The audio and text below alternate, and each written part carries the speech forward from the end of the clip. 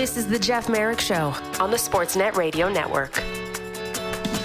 Welcome back to the program. Coming up in hour 2, I'll talk to André, the head coach of the Arizona Coyotes, who just knocked off the most recent 5 Stanley Cup champions: Vegas Golden Knights, Tampa Bay Lightning, Colorado Avalanche, St. Louis Blues, and Washington Capitals last night. What's the secret, André? What's the secret? We'll talk to Bear about that coming up in hour 2. In the meantime, when I think bow ties in the NHL, I think Bill Torrey. But I should probably amend that. I should add also one name, and that is Daryl Evans, the longtime analyst for the Los Angeles Kings on radio, former King himself, who joins me now. Man, are you just trying to make me look bad, Daryl? Because I thought I was wearing, a decent little golf shirt and a jacket here, and got my feathers combed. But nothing is competing with that style. If you're watching us on 360 right now, that is a gorgeous vest and a beautiful bow tie. And I wish, Daryl, I was cool enough to pull off a bow tie, but I'm not. Congratulations once again. You are the fashion plate of the NHL. How are you today? I'm doing great. You can pull off a bow tie. You just got to believe you can. You'll be amazed at what you can do. Yeah. If you feel good in it, you're going to look good in it. So don't be afraid to put one on. I've worn them. I've put on the suit before. I put on tuxedos, and I've tried the bow tie outside of wearing the formal wear. And I'm honestly, Daryl, unlike you, I am just not cool enough. But pretty much anyone with the Los Angeles Kings right now is cool enough to pull that off. I don't care whether you're Vladislav Gavrikov and it's revenge night at Nationwide as the Kings face off against the Columbus Blue Jackets, or you're Cam Talbot, or you're André Kopitar, or you're whomever on this Kings team. This might be the best team, with all due respect to the New York Rangers, this might be the best team in the NHL right now. When you hear that, what goes through your mind, Daryl? Yeah, I mean, it's nice to hear that, and it means a lot that everybody's starting to recognize how good this hockey club is. Having been around the team, daily for so many years, and through the highs and the lows, the Stanley Cups and not making the playoffs. This is a really good, hockey club. They're well put together. Credit to management, ownership for the commitment that they've made. The players have gone out to acquire the last few years, and they're a hardworking team. But again, this is only a quarter way into the season. There's a long way to go, and with the attention that they're drawing now, they're getting everybody's best game each and every night. So a lot of work yet to be done. And the real story will be told when the success comes in the postseason. That's what they're gearing up towards. But they've got a great attitude, and it's just really nice being around this team right now.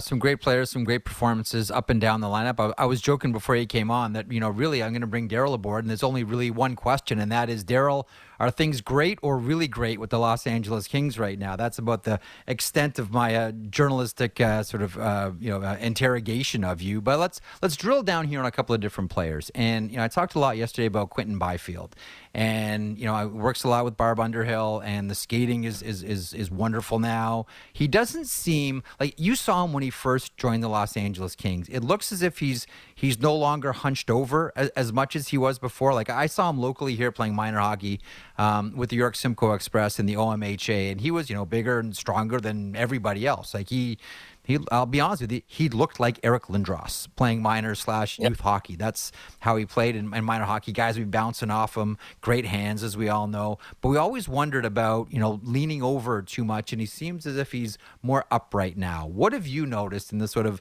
evolution of Quinton Byfield? Yeah, he's really matured both on and off the ice.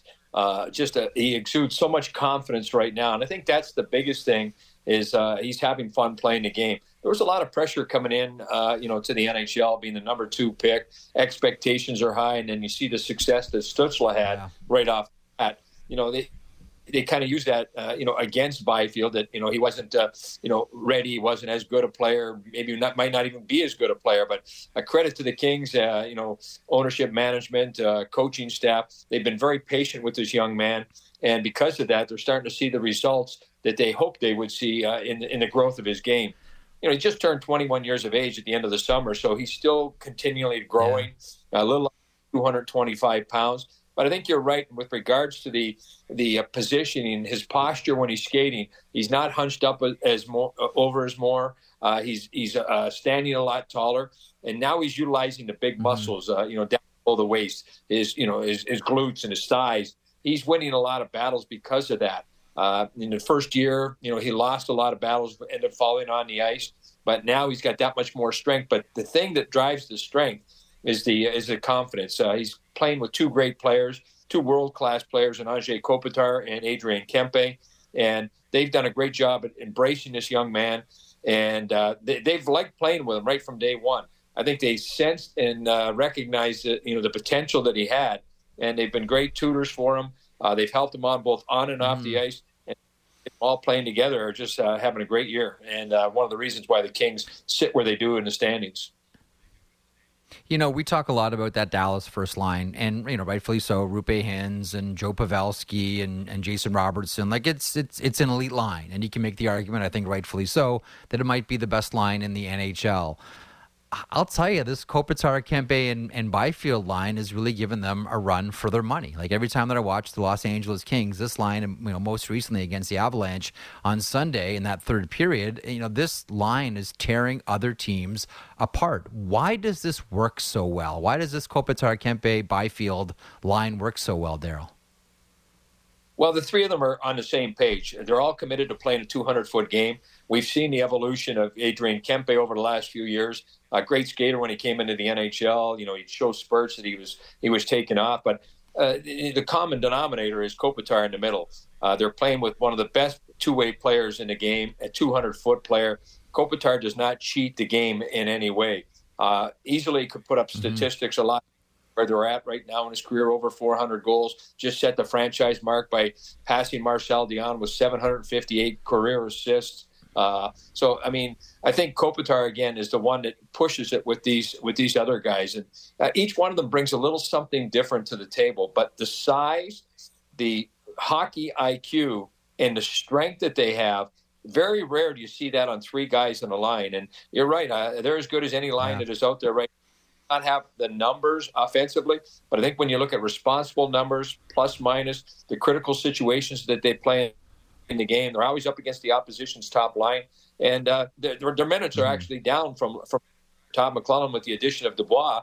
Now is using four lines night in and night out, and those guys are still finding a way to play at a high level. Even Kopitar at his age, over 1,300 games in the NHL, he shows no signs of letting up. He's actually scoring goals at the same pace in the first 6 years of his career as he has the last 6 years. So there's a lot of good hockey left in that line. I'll tell you, you mentioned Todd McClellan and how they roll the lines. I mean, you're right. No one's getting into 20 minutes with the forwards, and no one's in single digits either. It really is a team forward attack. Let me ask you about Kopitar, and you're the right person because, you've been shotgun for all of it. Where do you put him? He just, as you mentioned, he just passed Marcel Dionne, all-time assist leader with the Los Angeles Kings. Dionne's in a certain category amongst, the Los Angeles Kings, as is Wayne Gretzky. And we've talked about the effects of Gretzky in the NHL and all the teams that we see in the NHL, mainly because Wayne Gretzky went to Los Angeles. But where do you put Kopitar, like in and amongst those two Los Angeles Kings greats? And could you make the argument that he might be the best Los Angeles King ever? Yeah, I think it's a good argument, and no disrespect to the other two guys. We all know how great they are, both Hall of Famers, and Kopitar will one day march into the Hall of Fame as well. Three completely different players altogether. We know what Wayne Gretzky did. He saw the game at a level that, very few players have seen that game the way, Wayne Gretzky played it. Marcel Dionne was, he was just such a bull of a player with such great skill, member of the, famous Triple Crown line.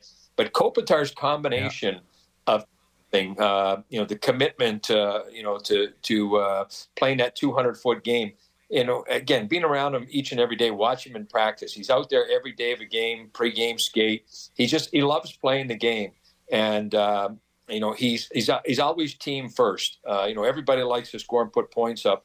But here's a guy that's raised the Stanley Cup 2 times, Selke Trophy winner, responsible in the face-off circle. And he's your go-to guy from the coaching staff that who you want out there in every critical situation. So I think the respect that he has from his teammates, his peers, and the other, the opposition that he plays against, I think he'll tell you that, he's probably going to be regarded as as one of the greatest players, not only on the Kings but in the NHL as a complete 200-foot player.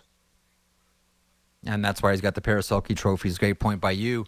Let me finish up by talking about the defense, and let me finish up by talking about one pair. And this pair has been good for a while now. And as I mentioned with the forwards, you've been there to document all of it. Mikey Anderson and Drew Doughty. If people in the East don't get a chance or don't choose to stay up late to watch Los Angeles Kings game, shame on them because they're missing one of the great pairs in the NHL, and that is Doughty and Anderson. What makes this combo work?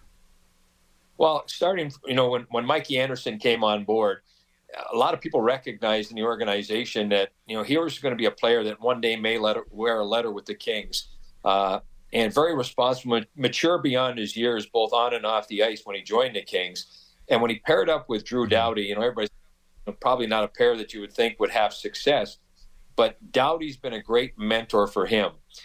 Drew loves to talk on the ice, and that communication has really allowed Mikey Anderson's game to grow.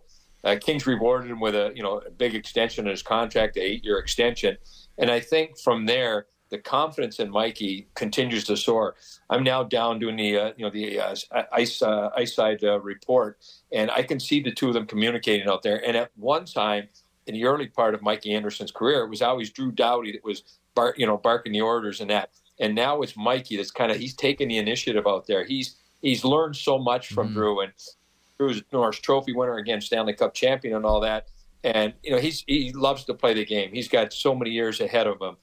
So Mikey's got himself. He latched on to a guy that he can learn a lot about in the game, and yet still pay attention to his own game. Two completely different styles, but I think now we're starting to see those two styles together. And you can put them out there in every situation against the opposition's top players, and you don't have to worry about them. They both take so much pride in the defensive part of the game. The offense is nice. We start to see a little bit of that coming out of Mikey's game. Drew is scoring at a greater pace, and a lot of that has to do with the training they did in the offseason, skating with younger players, and he understands it. He's got to evolve. Things have to change a little bit, and a credit to those two, the work that they put in together and the relationship that they have allows them to succeed on the ice. Absolutely. Listen, big game tonight. Los Angeles Kings kicking off a 4-game road trip here against the Columbus Blue Jackets at Nationwide. Eyes on Gavrikov on this one, as you well know, Daryl. Thanks for getting dressed up for the hit. I'm gonna, even though it may not or may not be true, I'm gonna treat it as if it is. I appreciate the respect for the program, Daryl. Thanks as always. You're a class act and a great analyst. Thanks so much for being aboard. All right, guys, keep up the great work, and we look forward to catching up with you a little later in the year. Daryl Evans is the analyst for the Los Angeles Kings. Tonight they'll face off against the Columbus Blue Jackets at Nationwide Arena. Now, it's going to be, I shouldn't say tough, because, listen, you're professionals and you play all your games, and okay, who do we have tomorrow? I'm not so sure that teams look as much ahead as people like me tend to. I don't want to get ahead of myself here, but are we going to see a Stanley Cup preview on Sunday as the Los Angeles Kings face off against the New York Rangers? Maybe the two best teams in the NHL here at the quarter mark of the season. We shall see. All right, time now for Line Change, presented by Sports Interaction, your homegrown sportsbook. Bet local. With that, we bring on low-rent George Peros. Matt Marchese. Sorry I didn't get dressed up like Daryl Evans. Kind of set the bar high, didn't he? He's got the vest. He's got the bow tie. He's got the white shirt. Holy smokes. Yeah. I didn't even comb my hair. Pretty good. To no surprise, we will be looking at the Devils in Vancouver against the Canucks tonight. The Hughes Bowl, as we will call it. The puck line is Canucks minus 1.5. The Devils are 9-1 in their last 10 against the Canucks. The over is 4-0 in the last 4 matchups overall. And Vancouver and New Jersey are tied with the most games where they've hit the over on the team total in the entire NHL. The only team ahead of them is the Detroit Red Wings. Here's the question. Well, there's a couple of questions here. So, one, how much money is on the board, both sides? The thing you need to know about the Hughes family is they compete hard against each other, whether it's hockey, whether it's tennis, whether it's a goofy game at the house that they all share in Michigan in the off season. this team, this family competes against each other hard. Like one of the things that Elliot and I do every year at the NHL media tour in North America is we always sit down with Jack Hughes. Great interview. Usually sit down with Quinn as well. I would imagine Luke's on the horizon now too. And the conversation initially always revolves around Maddie. Okay, who won at pool? Who won at golf? Who won at tennis? Who won at horse? Who won at whatever? Like, this is how these guys are wired. This family is wired to compete against each other. The other question is, do we see all three of them in the starting lineup? I would imagine yes. And I don't know who's refereeing tonight, but can you kick out the Vancouver center and bring in Quinn Hughes to take the opening draw against Jack Hughes? Not unlike we saw Wes McCauley do with the Kachucks, Matthew and Brady, so many years ago. Would be a real nice touch. That was Line Change, presented by Sports Interaction, your homegrown sportsbook. Bet local. We are not going to be joined by Brian Boucher in a couple of moments here. He's had to take care of something. We're going to joined by Matt Marchese in a couple of moments. André Tourigny also still to come. Diving deep into Leafs, Raptors, Jays, and NFL. The JD Bunkis Podcast. Subscribe and download the show on Apple, Spotify, or wherever you get your podcasts.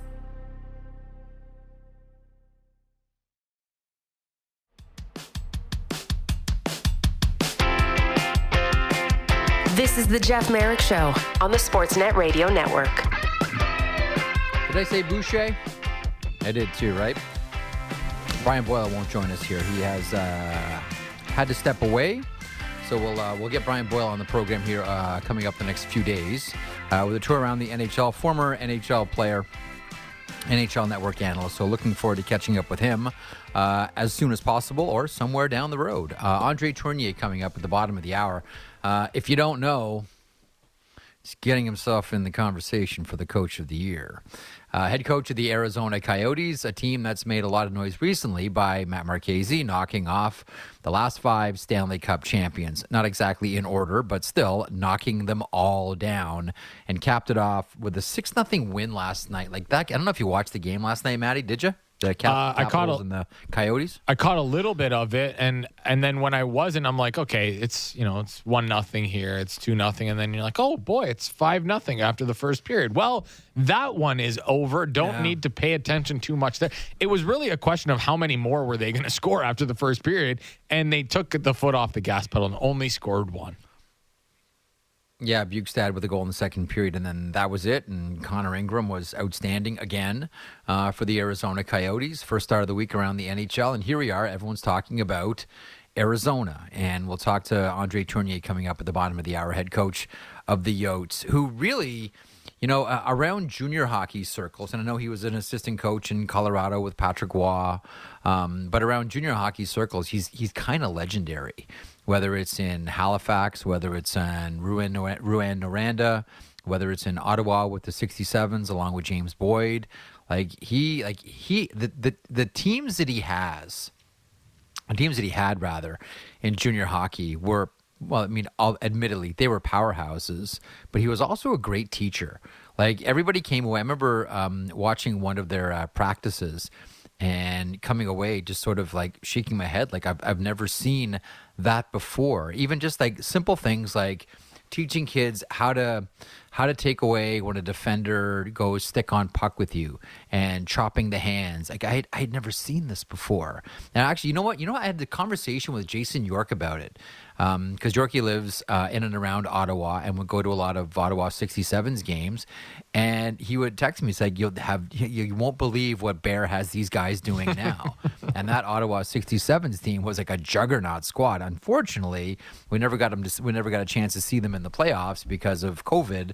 And the OHL, the J. Ross Robertson Cup OHL Championship was canceled. But he was an elite thinker and an elite coach in junior hockey. Always interesting to watch someone make that transition from junior behind the bench to behind the bench in the NHL, and sort of what sort of challenges you have along the way. So we'll talk to Tourigny about that coming up. But what a job he's done with Arizona. Like, listen, Bill Armstrong has done a great job populating this team.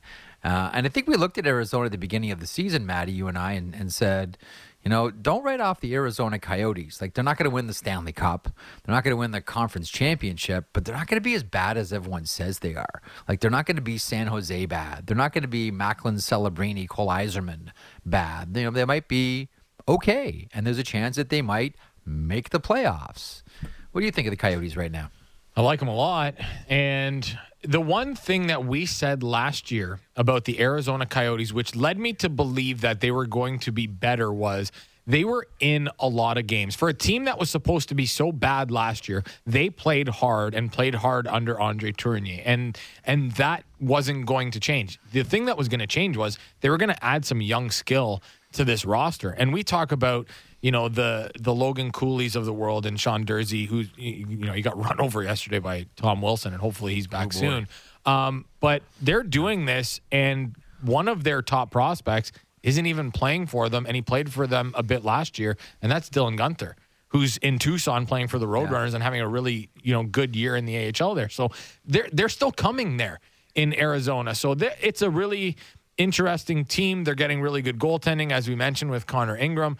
But it's a group that I looked at last year and say, like, they certainly won't be worse, and they were only going to get better. I kind of thought they would be in and around the wild card spot by the time the year was done, and I feel like at this point that's where they're going to finish. Don't forget, too, about last year with the Coyotes. A lot of it was done because of some great net mining from Karel Vejmelka. Mm-hmm. Right? Like, I remember that was the nights where they'd have glorious evenings. It would be like, okay, they gave up 40 shots, but Vejmelka stopped 38. Or they'd give up, 42 shots and Vejmelka stopped 41. Like, that's kind of what it was. But you're right. And it's not just the kids for the Coyotes either. Like, there's Logan Cooley, and that leads it. And I think J.J. Mosier has taken a huge step in his career as well. But again, stop me if you've heard this before, whether it's Los Angeles or Detroit of recent note, it's surrounding kids with veteran players. Like, Jason Zucker scores last night. He's looked really good. Alex Kerfoot has looked really good with this team. Like, Matt Dumba comes in because Minnesota had no cap space for him. Like, it's not as if they've just gone youth. Like, again, they're really careful about how they spend money and who they spend money on. And is Clayton Keller on the huge ticket? Yes, but he's the best player on the team. But they've really gone out of their way to make sure that all these kids are insulated with some really good veteran guys. I don't know. Where does this all head for the remainder of the season? I don't know. We're just past the quarter mark of the year. But, are we going to look at, and how interesting would this be? It's, version 1 versus version 2. If we see the dogfight for third in the Central come down to a fight between the Arizona Coyotes and the Winnipeg Jets. Winnipeg Jets 1.0 versus Winnipeg Jets 2.0. It's a very interesting take. And Winnipeg is, they got a big game from Laurent Brossoit last night. It was really good. It was great. Do you want to do this Connor Ingram clip since we're on the Coyotes? Because this is, sure, Jeff, this is right up your alley, because we like to talk about kind of weird things on this show. And we've gone in different directions, but this is Connor Ingram on his pre-game superstitions. Do you have any sort of pre-game ritual or routine? Because something has to be working right now. Where's Jimmy? I talk to Jimmy every time I get to the rink because I listen to Dateline on the way here.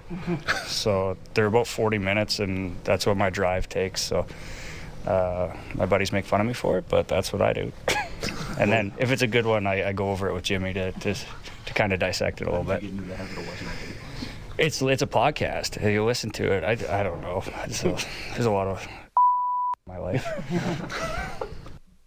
So Jimmy, so the guys behind the glass, and so David Siss and producer extraordinaire Daniele Franceschi, they were talking about this because they were trying to figure out who the heck Jimmy was. So there's only one person who is listed in the entire organization with Jim as the name, and that is team services and security head Jim O'Neill. So we figured out, or at least we think we figured out, that Jim O'Neill is who Connor Ingram reports to after listening to Dateline on the way to the rink every day.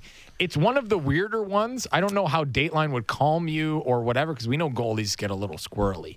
But they're weird, so maybe that's why. You sure it's not J.J. Mosier? Maybe, but I don't know. It didn't. I'm just throwing it out there. He said my friends make fun of me, so I have a feeling that it wouldn't be one of the teammates that he would be reporting to. But that's a good one. Here's something for you then. What? That is good. I don't know that listening to news podcasts will get you fired up, news and documentary podcasts. But what are the last podcasts that you've listened to? Let me grab mine here. I know mine off by heart. You do? Yeah. So I listen to Peter Mansbridge's podcast every day, The Bridge. I don't miss that one. There's another one that I listen to now called Warfare. Which is all about both World War I and World War II. I know, shocking. What else I got here? Dan Carlin's Hardcore History. I listen when I walk my dog every morning to Olbermann's Countdown.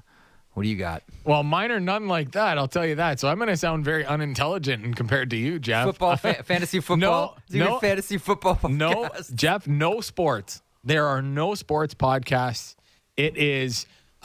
Two Bears, One Cave with Tom Segura and Bert Kreischer because they're hilarious. Oh, jeez, Kreischer is so funny. Yeah, God, and he's the guy who laughs at his own jokes all the time, which I can appreciate. Also, Bad Friends with Andrew Santino and Bobby Lee, the Joe Rogan Experience.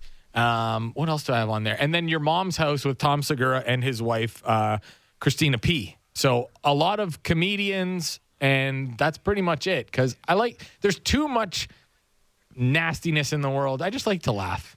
It makes the drive in from my humble abode a lot easier. So yes, a lot of laughing. All right. Very good. Okay, so elsewhere around the NHL. Oh, by the way, when it comes to clips, what did you make of Vasilevsky post game yesterday? I don't want to dwell on it like a 12-year-old. It's right up my alley. We can play it. We have the clip if we want to play it for people that haven't heard it. Okay, go for it. Why not? Just so people know what we're talking about. Sinking to new heights. Okay, it's André Vasilevsky post-game yesterday. What's gone through your mind in the last 48 hours from the end of the game on Saturday to the start of this one? Yeah, I mean, obviously it wasn't great feeling last game, but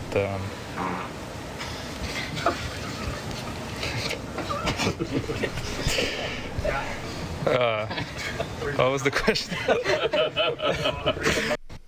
That's great. Someone steps on a duck as he's mid answer. He certainly didn't call them out, which I think is probably a very respectful thing to do because it does happen. But I mean, listen, you got to have a sense of humor too. We're just so serious about so many things. It's like that's literally one of the funniest things that can happen in your vicinity. As long as it's not you that it happens to, it's pretty funny. Yeah. You know what I like about it? Here's what I like about it. We are so serious about sports. Yeah. I've been guilty about this too. I'm not excluding myself. We get so serious, and I always catch myself, and I always say to myself, like, Jeff, like, do you get this angry when you vote? Like, do you get like this upset or this obsessed? Not enough people get angry when they vote. When you go to decide, like, you know, who's going to be in charge of your life for the next 4 years. Like, do you get this upset or this angry when you vote? It's like, at the end of the day, everybody, it's sports. But Jeff, sports, relax. It's okay to laugh. Now, Jeff, if André Vasilevsky was on the opposite end of a 4-0 win last night, we might be having a different conversation today. Like, André Vasilevsky is probably not reacting the same way if they lost 4-0 and they let in 2 stinkers. 4-0 shutout kind of eases the pain for a lot of things. When Tampa got shelled on the weekend. Yeah, that's a good point, too. Like, it's game number 1,000 for Victor Hedman. It's a 4-0 shutout against the Dallas Stars. Everybody smiles. Vasilevsky's back. And someone just drops one. Okay. That was Tampa's story yesterday. So speaking of... that's interesting. So speaking of Hedman, when we look back at Victor Hedman's career, Jeff, in this era of, let's say, the last 15 years, where would you put him? Like, it's a really tough conversation because there's a lot of guys in there. But he's been maintaining a really high level of play, basically from year 2 or year 3 of his career, you can maybe, I mean, his rookie year was tough, but that's a real big adjustment for him. Like, where would you have him in the last 15 years? One of the best. Like top three. Like here's someone. Yeah. Yeah.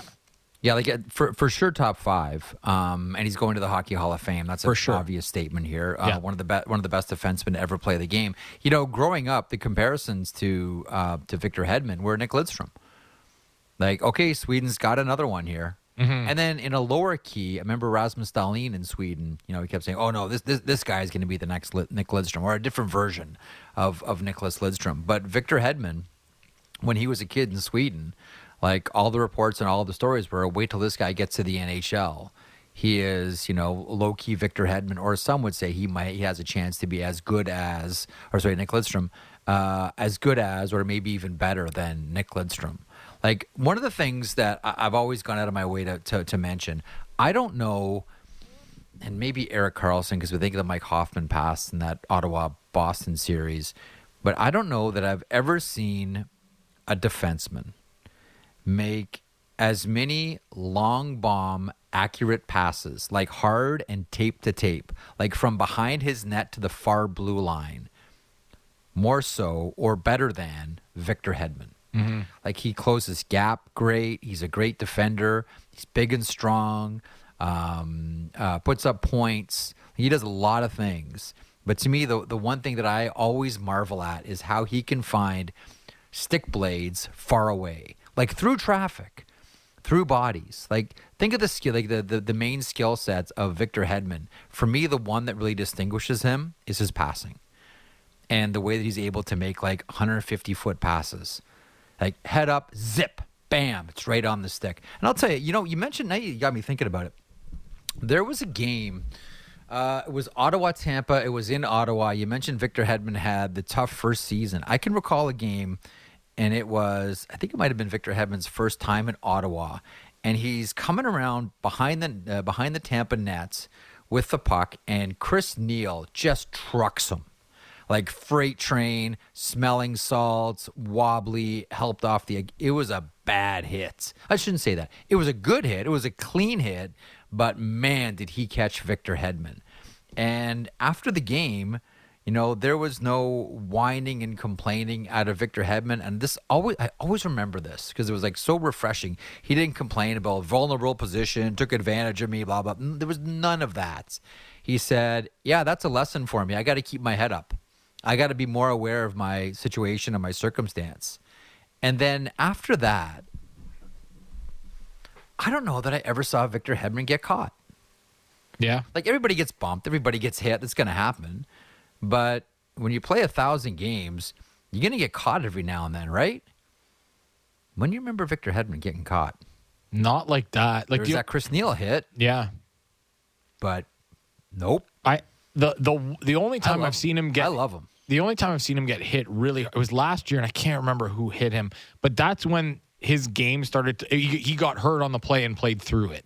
And like, he left that game, but he was playing through injury. And I had this conversation with Erik Erlendsson. I want to say it was at the end of last year. And then this year when I spoke to him, we kind of wrapped it up because we were talking about Victor Hedman. And when you look at the point total last year, 49 points, it's like, that's a really good year for a lot of guys. And for Victor Hedman, that's an off year. And, you know, he was playing less on the first power play because you could tell that he was banged up.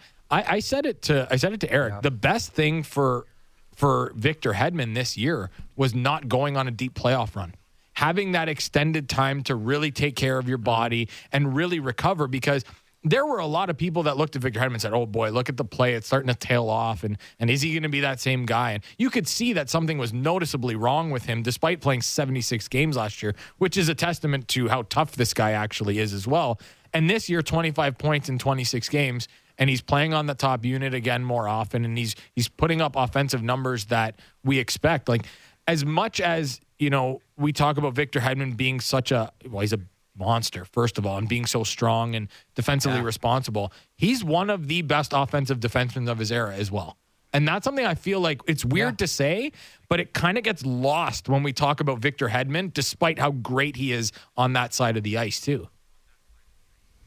You know, 2 days before COVID shut down the NHL, Elliot and I sat down with Victor Hedman. I remember that. He it was in the studio in here. town. Do you remember this? I remember him. Was in He's the studio a right monster. beside. Yeah, huge. And it's funny. He was the first person to give me the COVID elbow bump. You know, wouldn't shake hands because, you know, COVID's in the air. And so I got my first COVID elbow bump from Hedman. And I remember how jarring it felt. Yeah. At the time, it's like, whoa, okay, I guess that's where we're at, and I understand it.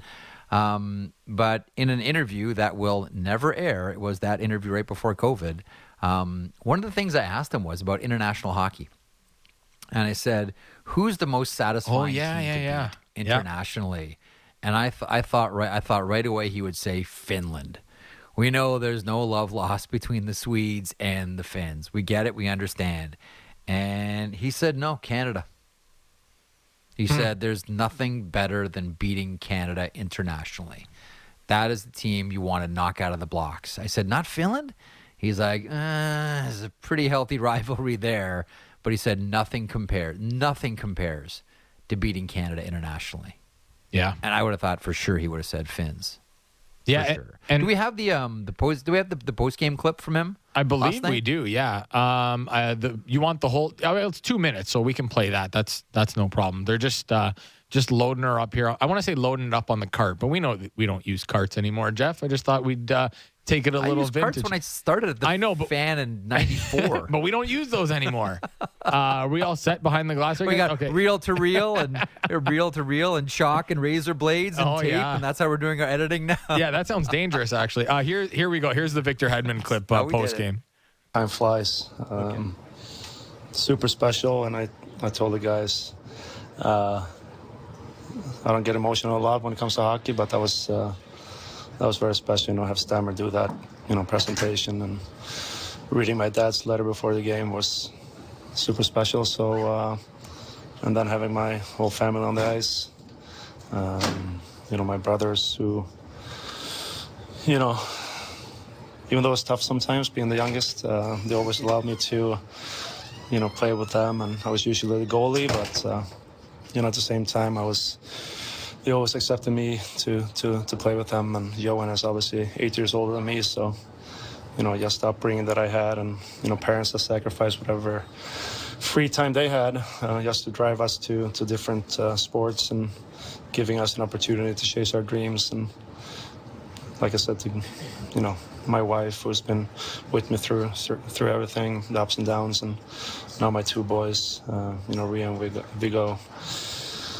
Yeah, it's just it's breathtaking. It's just super special, and yeah, something, you know, a guy from a small town in Sweden never thought was possible, but I guess to do something good where I'm from, and, you know, I'm proud to join the club of obviously Stammer and Vinny, but also the City and Twins, and, you know, I think those are the only two from my hometown that's played 1,000, even though, no, Marcus too, obviously, but Peter never reached it, but, you know, just being in that category means the world to me. All right, that's Victor Hedman yesterday playing in game number 1,000 as the Tampa Bay Lightning beat the Dallas Stars by a final score of 4-0. There were some questions about another Swedish defenseman this morning who left Buffalo practice, and that's Rasmus Dahlin. It is the Buffalo Sabres in action tonight against the Detroit Red Wings.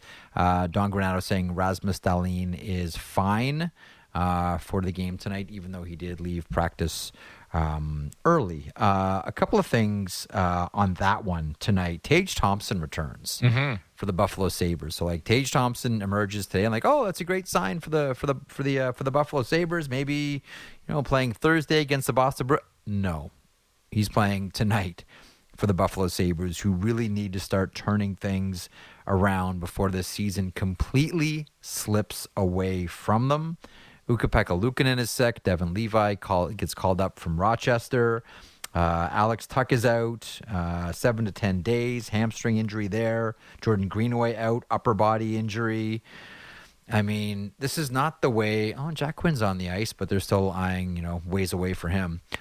This is not the way it was supposed to go for the Buffalo Sabres, which really does underscore just how difficult it is to win in the NHL. You have a thought on this one, Sabres and Red Wings tonight? Well, it's not like they come in. Not like Tage Thompson comes back to an easy matchup either. Like the Red Wings can score with the best of them. And we thought the Sabres were going to be in that conversation as well. And Dylan Cousins has talked about his struggles and how, I'm paid to put a lot of money to put the puck in the net and I'm not doing that. And for Tage Thompson, it really does feel like a game where it's like, well, not that you got to put the team on your back, but it feels like a game where Tage Thompson has to put the team on his back, coming back from injury. And you always remember when he first got hurt and Don Granato said he's going to miss significant time. And we were all thinking it was going to be really long term for him. And coming back, I just wonder about maybe coming back a little early. That's my only concern here, especially for the Sabres, because, we've talked about it from the beginning of the season, the importance of winning early and banking points and the Sabres have not been able to do that, partially because they hadn't been getting too many saves from their goaltenders early. And they, took Alex Tuck and Tage Thompson a while to start scoring, and then they both get hurt when they're starting to play a little bit better. Timing has certainly not been great for the Sabres, but again, not an easy matchup tonight against the Red Wings, who will start Alex Lyon tonight again. So another one of those goaltending stories. It's been great. Yeah, another. And Alex Lyon's been great. Carried the Panthers to the playoffs down the stretch last year. It's amazing how the goaltending position, in a way, Jeff, and I know you're a baseball guy, feels a lot like relief pitching. The really good closers, they're good. They're really good for 5 or 6 years. They're great, and they go on a run. And in baseball, the relievers, you get the guy who has 40 saves one year, and then the ERA is 7 the year after. And that's what goaltending feels like a lot in the NHL. Not a lot of elite ones, but good ones for decent stretches. Speaking of a goalie thing, Jacob Markstrom week to week with the fractured finger. No surgery required. Dustin Wolf called up. That's another one that, I really thought that we were going to see a little bit different Jacob Markstrom this year. And hopefully, comes back and healthy. And the Flames play against the red hot Minnesota Wild tonight. So there's another one on the docket for us. You can't beat Minnesota, right? The John Hines Minnesota is unbeatable right now. Same personnel, nothing's changed other than now they've suddenly tried. Now they've figured out how to kill penalties. Now all of a sudden the goaltenders are stopping pucks. Yeah, interesting how that works. Marco Rossi snapping in 2 goals a game. It's like, if you're Dean Evison, you're just like, really? Yep. Where Brock Faber looks great. Like, really? Where? No Patrick Kane we should mention tonight for the Detroit Red Wings. I would imagine that he'll play, I think it's Thursday. Yeah, Thursday against the San Jose Sharks. Although it would have been poetic for him to play against the Buffalo Sabres, his hometown, et cetera, et cetera, et cetera. Yeah, that's not going to happen. But do you want... they're not letting him go tonight. Would you want him to start on the road? That's the other thing, too. I know the game on Thursdays at home. There's always that, hey, we'll start the guy out on the road, let him get his feet wet. But maybe if it was anybody but Buffalo, he would have started out on the road. Maybe. I don't know. I think, honestly, I don't think that Derek Lalonde does anything frivolously. Mm-hmm. The one thing that I've learned about Derek Lalonde is everything is done very deliberately, very much with a plan. I don't think that he leaves anything to chance. And when he says we need X amount of practices before he gets into a game, even though the storyline is there for Patrick Kane to start against the Buffalo Sabres, doesn't matter. He's not going to budge. It's December 5th. Let's not lose the plot here if you're the Detroit Red Wings, and things are going good for the Red Wings. So I don't think that Lalonde does anything at all frivolously. I think he's one of the smartest coaches in the NHL, hands down. So that's 1 of 8 on the board tonight. It is the Detroit Red Wings facing off against the Buffalo Sabres. Also, the Ottawa Senators, let me just finish up with this one. The Ottawa Senators are last in the Atlantic. Okay, we know this has been a real struggle to kick off the season for the Ottawa Senators. The thing is, they've only played 19 games, Maddie.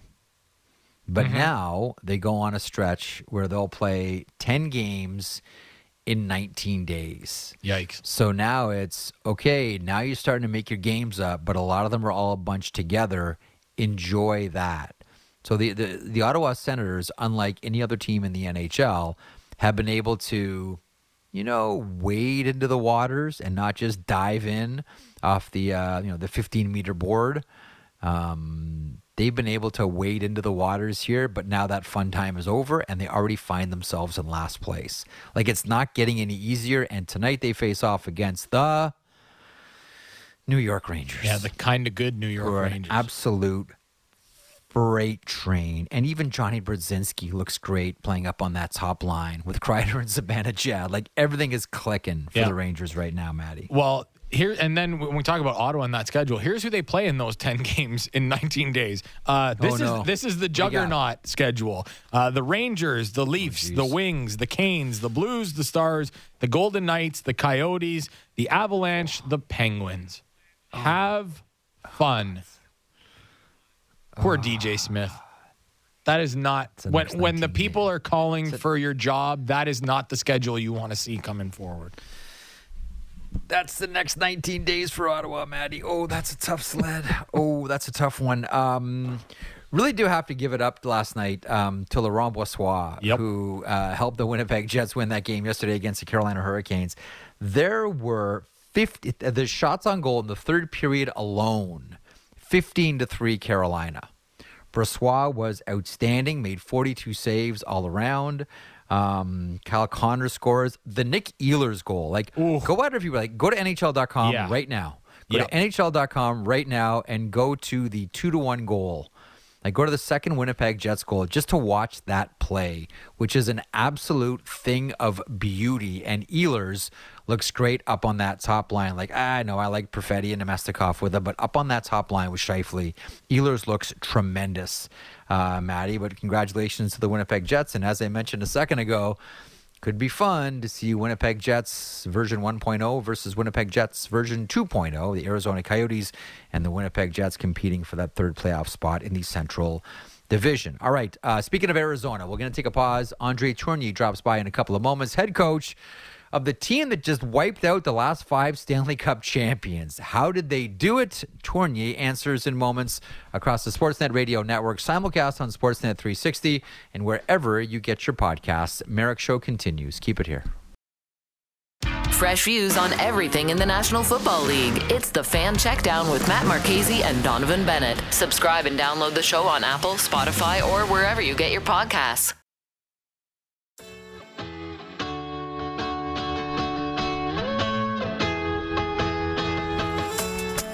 This is the Jeff Merrick Show on the Sportsnet Radio Network. Well, it is the headline story from last night, and it is the headline story today. The Arizona Coyotes, who have now knocked off the last 5 Stanley Cup champions, Vegas, Colorado, Tampa, St. Louis, and last night, the command performance, 6-0, a blanking of the Washington Capitals. The architect behind the bench, the head coach of the Arizona Coyotes, is André Tourigny, and he joins me now. André, thanks so much for doing this. How are you today? Very good. What about you, Jeff? Thanks for having me. The pleasure is all mine. We wanted to get you on for a long time here. You're considered. First of all, you're considered quite brilliant, and you're considered very detail-oriented. And before I talk to you about forwards and defense and this streak running through these 5 Stanley Cup champions of recent note, I want to ask you about Connor Ingram, and I want to ask you about goaltenders in general. Now, I'm told, and I think this was true in Colorado when you were with Patrick Roy, and I would suspect it's probably true in Arizona right now. Is it true that you structure your things like your penalty kill around who's playing net, whether it's Connor Ingram or Karel Vejmelka? I know how detail-oriented you are and how you always want to put players in positions to succeed. Does it go as far as playing differently depending on who's in net? It's some detailed change, yes. I took that from Patty. Obviously, I coached with Patrick Roy, and I had the opportunity when I was in Colorado to have Varley and Jean-Sébastien Giguère. Yep. Both of them were different, you know. Varley is really fast side to side. Giguère is more kind of a blocking style. So we had constant communication with those guys, and we were making adjustment on our PK. For example, Varley did not mind the one-timer from the top, which Giguère did want to keep the play on one side, and Varley was more about making sure that there's no stick around the net, tip, goal, and that kind of stuff, where Giguère for him was more the east-west play. So I took that from Patty, and Patty was really good at, when he was teaching his system, you talk a lot. Example, that's what you want from your wingers. That's what you want from your center. That's what you want from your D. But rarely the coach will talk about that's what you want from your goalie. And Patty was always doing that. That's what we in the D zone situation. In that situation, we expect this from the strong side D, the weak side D, and that's what belonged to you, goalie, whatever it's Varley or it was Jiggy, and always include that. And I took that from him, and now we try to include our goalie. And when we went in Ottawa after with the Senators, and Craig Anderson's a different goalie than what we had. He really read the play really well. Was east-west play was really fast, but he did not like the play close to the net, from behind the net, those kind of things. So I think it's important you can make some adjustments, some tweak, and making sure all your players know what's the strength of your goalie, so they can know how to react at certain situations. You see, I find that so fascinating. There are so many coaches. I mean, obviously you have a deep and rich understanding of the net mining position. I know there are some coaches that tend to sort of leave goaltenders alone or just leave them to the goalie coach. I mean, how much do you like? I remember in Toronto when Ed Belfour was the goalie, he would sit in on the penalty kill sessions, and he would always tell the penalty killers, "Okay, I need to know that this one player is not going to take a shot. If I know that you're going to eliminate this one player, that I don't have to worry about this one player who's got the big shot, I can handle everybody else, but just make sure that this one player doesn't shoot." Like that's what Belfour went into every penalty kill meeting saying. Like, what types of communication do you have with Ingram, with Vermelka, about how they want the penalty kill handle? Like, do you have conversations with them specifically about it? Yeah, we do, but it's an interesting point, Jeff, and I think you're bang on. It depends about the personality of your goalie as well. A guy like Veg is just kind of whatever. You tell me, coach. You tell me what's coming, what's mine, whatever. He's ready for everything. Hingy is a guy with a really good hockey sense. He wants to have an understanding. You could see example 2 games ago when St. Louis pulled their goalie. Hingy came to the bench right away, and he asked us, "Hey, who's one-timer? Who's taking the shot on the 6-on-5 for them?" And he didn't want to know. He didn't want to have a read, and who will be on the backside. And he wanted that information, and he was part of what we're trying to do on the 6-on-5 and what was our plan. I think you talk about Belfour. Belfour was that kind of a guy. Jean-Sébastien Giguère was that kind of a guy. Okay, well, you study the power play on the other side and say, okay, that's those three main point of attack for whatever Washington, for example. You are saying, okay, what's our plan? We're saying, okay, that's how we play. We should eliminate that one, so those 2 will be the 2 remaining. So Jiggy knew, okay, perfect, that's what's coming. Mm-hmm. So he liked that away. So I think it's just, I took that, like I said, from Patrick Roy, and from there I think it makes so much sense because you do it anyway as a coach. You like I said, you talk about the role of everybody. Why not talk about what's coming from the goalie and what's expected from the goalie? With André Tourigny, head coach of the Arizona Coyotes, who have now knocked off the last 5 Stanley Cup champions in the NHL. Okay, André, it's Vegas, it's Tampa, it's Colorado, it's St. Louis. Last night, it's Washington. So we haven't seen this before in the NHL, knocking off the last 5 Stanley Cup champions. Was there one thing that was constant in all of those games, or is every game unique? Like, we're not going to play Vegas the same way we play St. Louis. The way we play Tampa is not going to be the way we play Colorado or Washington last night. Was there one common thread, though, in how you were able to defeat all 5? That's. I think it's a really good point because I think we had goaltending in the 5 games. That's probably the most common thing. In terms of the way we played them, I think they're all different. Like now with the advanced stats and all the pre-scout and everything, everybody knows what's the strength of every team, and you try to take their strength away. But you need to stay in your identity and your style of play. You cannot redo your system game to game. So it's always the same structure, same system, but you try to pay attention at certain things. Maybe at time make some adjustment. So we make adjustment game to game like our opponent do because I pre-scout example Washington, their last game against Vegas, and they arrive against us and they make a few tweaks. There's a few things they try to exploit and try to do differently. So that's just the game of the NHL in our day. But for us, we talk a lot, okay, we won the last 5, and it's a big story. Well, we lost the 3 prior to that. And, it was a really, really tight game against Vegas. Same thing, Colorado, same thing, Tampa Bay and St. Louis. Only last night was not as tight, but that could have gone the other way around as well. So I think we stay really on ball and we stay diligent. I think our urgency in that stretch, I think the fact we lost the 3 game prior and our level of urgency at that point was extremely high. We knew we were going in a really, really tough stretch with those 5 opponents in a row, and we played really solid hockey defensively. And I think that's a big thing for us. I think before that stretch, we were a little bit loose defensively. We didn't give ourselves a chance. We had to score too many goals, and we didn't have the puck enough. At the end of the day, when you don't play good defense, you don't have the puck. So that was a big topic in our locker room. How much, I mean, if at all, did you talk to your players about last night and what it could mean knocking off 5 Stanley Cup champions? I'm sure the players already knew. Did they talk about it? I mean, it seemed like, it's the game that I'm most looking forward to watching last night. And right away, Cooley scores, Carcone scores, Schmaltz has a pair. It's like, it almost, you would get the feeling that they knew that they were about to do something special and they wanted to get at it right away. How much of a conversation was it yesterday? Hey, we could knock off 5 here if we beat Washington.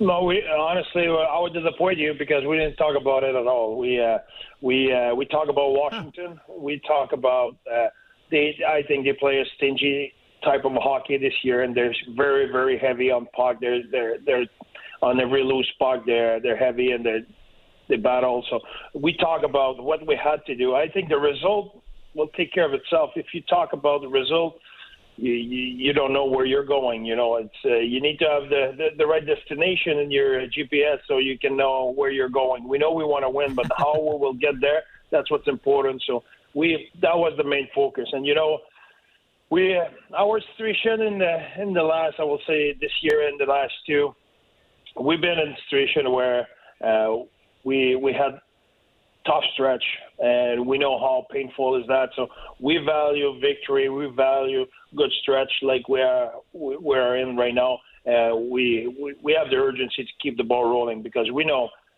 it will not be always sunshine and rainbow. We will have our difficulty at some point during the season, and we will need to manage that in the right way and not focusing too much on the result. You need to stay on ball, stay grounded, and just focusing on what we have to do because it's a long season. I wish it will be a 24-game season. That means we'll be in the dance, but it's not the way it is. It's 82, so we need to keep grinding. Yeah.